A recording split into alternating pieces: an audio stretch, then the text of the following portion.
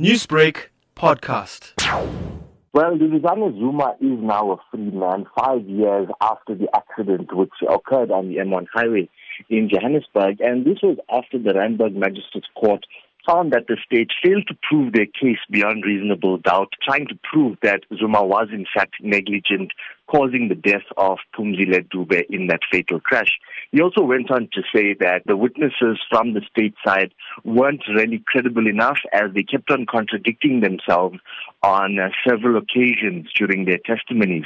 He also said that he agreed with two expert witnesses who said that the main cause of the crash was in fact aquaplaning, which resulted in Duduzane Zuma actually losing control of his vehicle and crashing into the taxi. So basically, all in all, Duduzane is a free man, and the state will not be opposing this judgment by the Randburg Magistrates Court. So now that Duduzane is a free man, have you been able to get any reaction from him? Well, we did try to speak to him after court proceedings. However, he was quite hesitant, and he quickly made his way out of court. However, we did manage to get a small comment from his father, which is former President Jacob Zuma, and he said that he's extremely happy by the court's judgment, and it just went to show that it wasn't Duduzane's fault for causing that crash, and the inclement weather conditions played a major role in him actually losing control of his vehicle. However, we did also manage to speak to the NPA as well,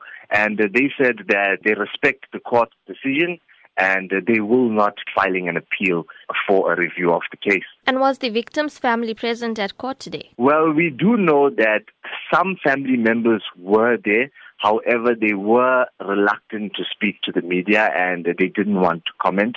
However, we did manage to speak to AfriForum, who was in fact, representing the family, or brought the case back or resuscitated the case, on behalf of the family. And they say that they aren't happy with this judgment, and they are thinking of possible ways in which they can actually challenge it. Sashin, now you've been covering this case since its early days. Can you just take us back on how proceedings have been conducted? From the onset of the trial, the state was actually calling on the Randburg Magistrates Court to find Duduzane Zuma guilty, because they actually claimed that many of the witnesses on the night of the crash, which were in the taxi, said that they saw Duduzane actually driving recklessly, speeding past them, and then losing control of his vehicle before actually crashing into the taxi.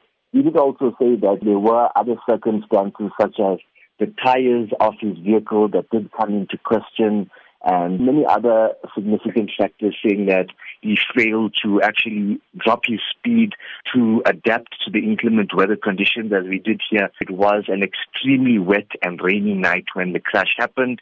Newsbreak, Lotus FM, powered by SABC News.